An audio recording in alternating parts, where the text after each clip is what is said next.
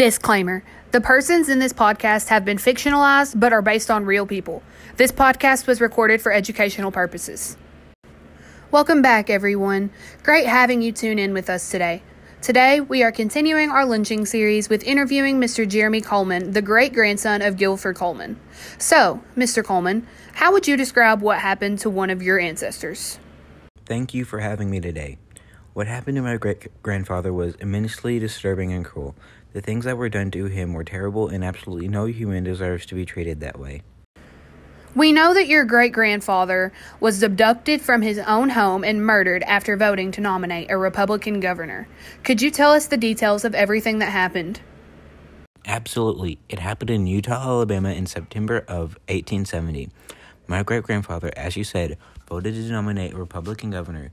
When he got home, everything seemed fine until a group of white Democratic men from the Ku Klux Klan broke into his home and abducted him and beat him to a pulp. After they thought that he had had enough, they shot him in the chest and threw him down a well. His wife and neighbor went looking for his body by following the blood trail to no avail. It was said that his body was mutilated beyond recognition, but they never actually found the body.